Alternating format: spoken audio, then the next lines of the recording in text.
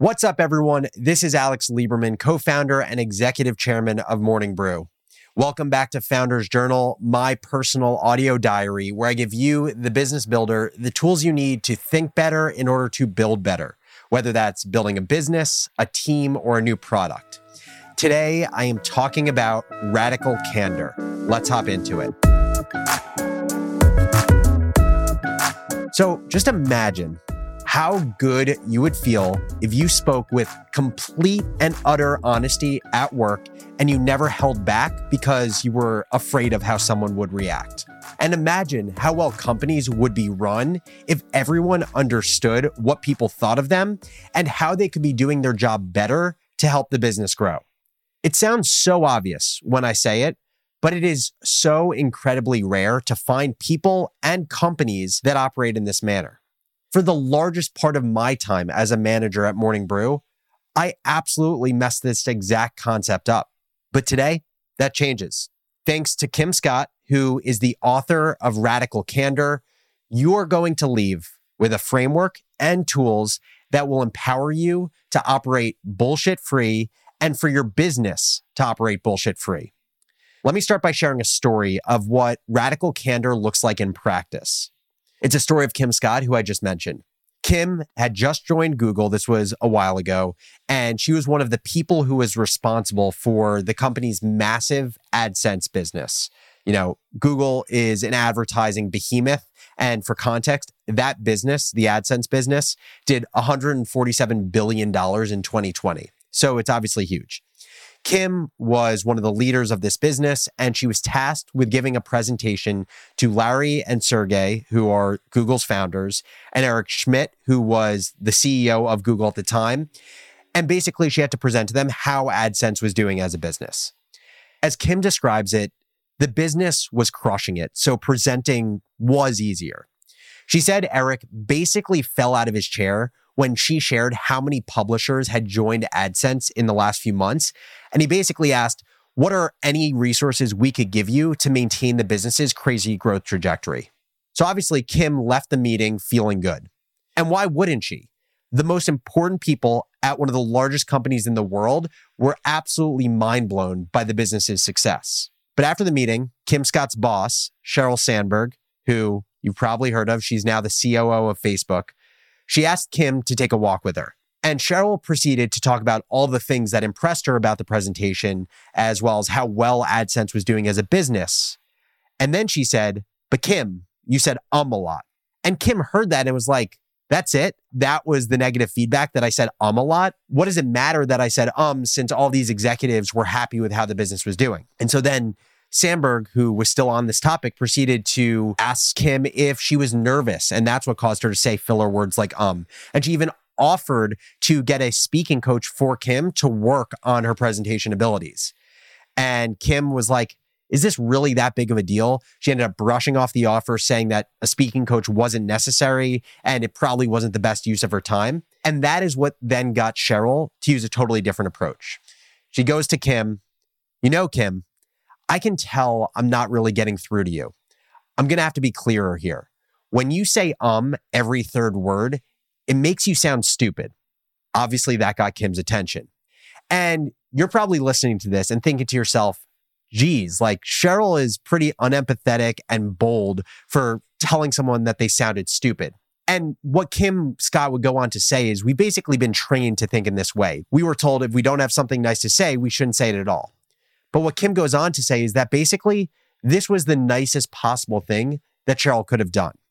Because if not for Sheryl's directness, Kim Scott would have never seen this as an actual problem. She would have never put in time or effort to improve her public speaking. And to this day, she would be saying every third word. What ended up happening was Kim Scott ended up getting a speaking coach. She no longer uses the word and she's super thankful for what Sheryl taught her. So much so that since that experience, Kim has spent pretty much her entire career since then teaching radical candor to companies and to anyone who will listen. She's written books on it, a ton of literature. And so what Kim Scott has developed is this very simple framework. It's broken into 4 quadrants, and every manager in a company lives in one of those quadrants. And so if you have a piece of paper in front of you, I recommend that you draw this out because I think it'll be helpful. You can also just pause this episode, go get a piece of paper and a pen, come back, start it back up. I'm going to share this framework that Kim Scott uses to teach every manager how to operate with radical candor. So first, you have a vertical or a y-axis, and that axis is caring personally. That's the category. So the higher up on this y-axis, the more that you care personally about your employees and the people that you manage. The lower on that axis you go, the less you care personally about your employees and the people you manage. So that's the y-axis on this chart. Next, draw a horizontal or x-axis through the middle of the y-axis. And so now you're basically making a T. The category for the x-axis is challenging directly. So the further to the right on this axis, the more that you are challenging your coworkers or employees directly, speaking openly, honestly, and in a direct manner. And the further to the left on this axis, the less you challenge those around you directly. So now what we basically have is we have this T or a graph, and we have 4 quadrants: top left, top right, bottom left, bottom right. So I'm going to start from top left and work my way counterclockwise and tell you about each of these quadrants. The top left quadrant is what we call ruinous empathy.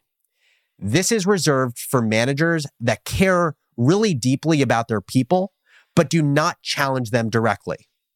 I think most managers fall in this quadrant. I definitely fall in this quadrant. This is the quadrant where we think because we're empathetic, we can't say anything but positive things. So we don't say anything at all if it is somewhat critical or it comes off as negative. This is the quadrant that causes surprises and not the good kind. So the classic example here of someone who is a ruinous empath not over communicating is when they end up firing an employee and the employee had no idea that they were doing poorly, and it is a complete shock to them. That should never happen. Now, let's move down. This quadrant is reserved for people who don't care personally about their people and they don't challenge directly. This is the worst possible place to be. It's not common, but it leads to the bosses that you never forget. This quadrant is referred to as manipulative insincerity. And Kim Scott had a perfect example of this type of behavior. This is a true story. She had a past boss who ended up walking into one of her coworkers' offices. That boss hit the speakerphone button in the office, ordered her coworker to call another colleague and ask that colleague what they thought of the boss. And this boss instructed the employee to act like the boss wasn't there so that he could hear what this person thought about them when they didn't think he was listening. This is such a perfect example of someone who doesn't care about their people and doesn't want to address things head on, which is the perfect formula for someone who operates behind people's backs to benefit their own career trajectory. So that's bottom left. Let's keep moving. Next is bottom right. Bottom right quadrant is the professional that challenges directly, but does not care personally. This is known as obnoxious aggression, or I like to call it the raging asshole. We've all worked with this type of person. They are short, they are direct, they're blunt, at times they feel emotionless. And in a lot of ways, they're super effective, but they come off as unempathetic. So the difficulty with this type of person is, how is the employee that's receiving feedback from the raging asshole going to be motivated to do things that this person says to them? And I'd say this is the second most common type of manager after ruinous empathy. Now, last but not least is the top right quadrant. That's the one we've been waiting for. This is the person who cares personally, so they're high on personal care, and they challenge directly. This is what Kim Scott refers to as radical candor, and what every professional should strive to embody. And it makes sense.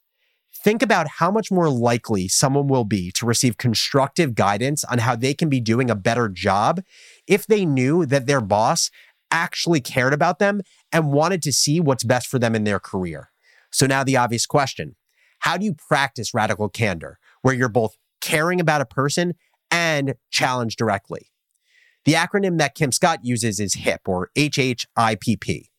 Radical candor is humble, it's helpful, it's immediate, it's in person, and it's in private if it's criticism, or in public if it's praise. And the last P, it doesn't personalize. On that last one, because it can be confusing, here's what I mean by it doesn't personalize. Using the Sheryl Sandberg example, It's nuanced, but Cheryl, when she obviously spoke really directly to Kim, she said, "You say every 3 words and you sound stupid." What she didn't say was, "Kim, you are stupid." It's a small difference in words, but it takes away the personalization of the critique. So those are the 4 types of managers with radical candor, top right, being the goal for each of us. Now, what I want to leave you with is a few of Kim Scott's actionable steps for actually using radical candor in practice, because to me, this is the hardest part. You're listening to this and you're probably like, okay, that makes total sense, right? Care about people, be direct so you don't have to speak behind people's backs. But how do you actually do that in practice? 3 recommendations. The first is to share this practice with your team so they're familiar. So literally take this 2x2 that you drew out and share it with your team. And then go and ask them to rate where you lie on this graph. So literally have them take a Post-it note or a circle and have them indicate, are you operating with radical candor or ruinous empathy? Are you operating with manipulative insincerity, or are you the raging asshole? I guess the one difficulty with that is if you're the raging asshole, people may be a little bit afraid to mark that. But the whole idea is to get people comfortable with this framework, to understand that radical candor is the goal.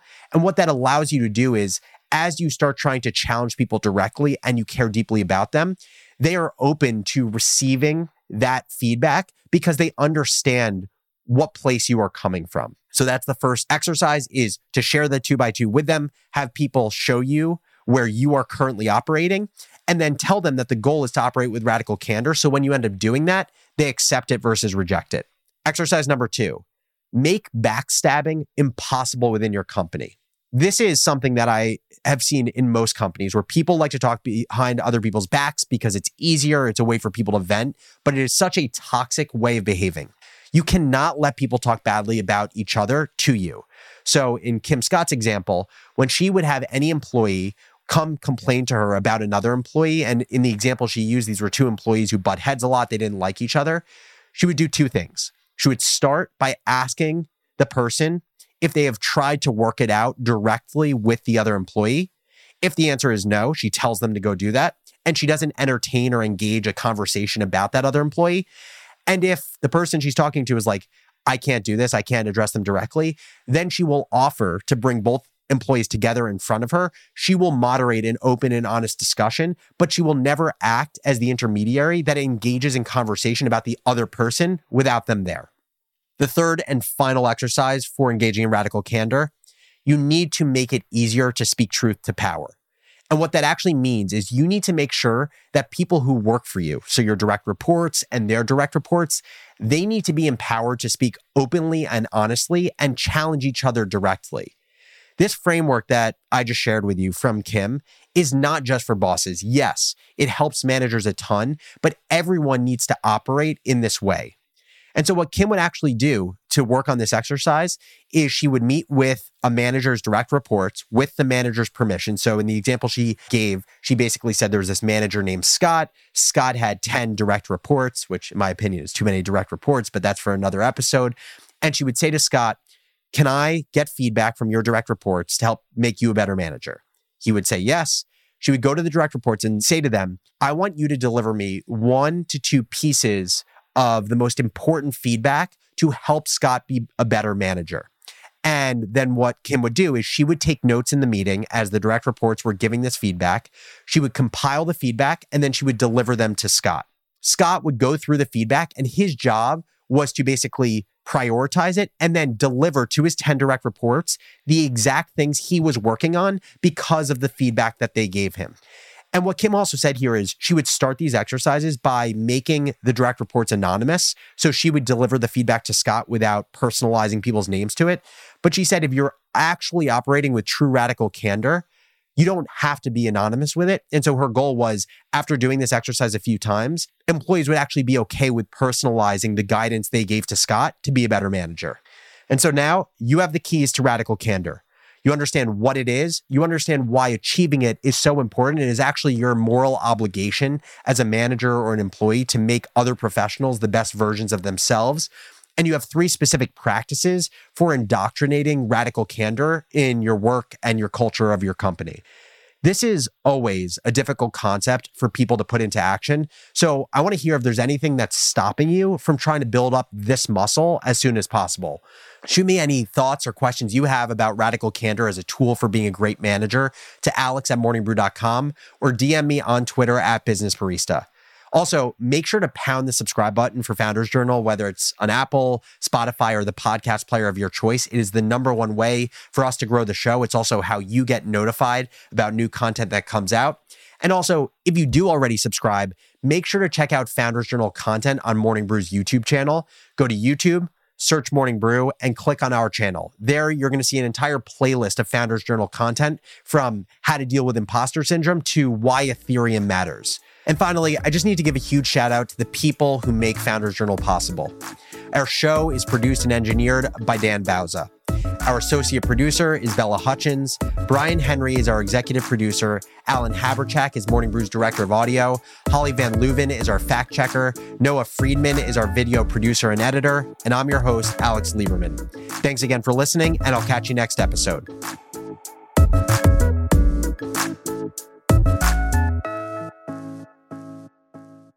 Take your business further with the smart and flexible American Express Business Gold Card. It's packed with benefits to help unlock more value from your business purchases. That's the powerful backing of American Express. Learn more at americanexpress.com/businessgoldcard.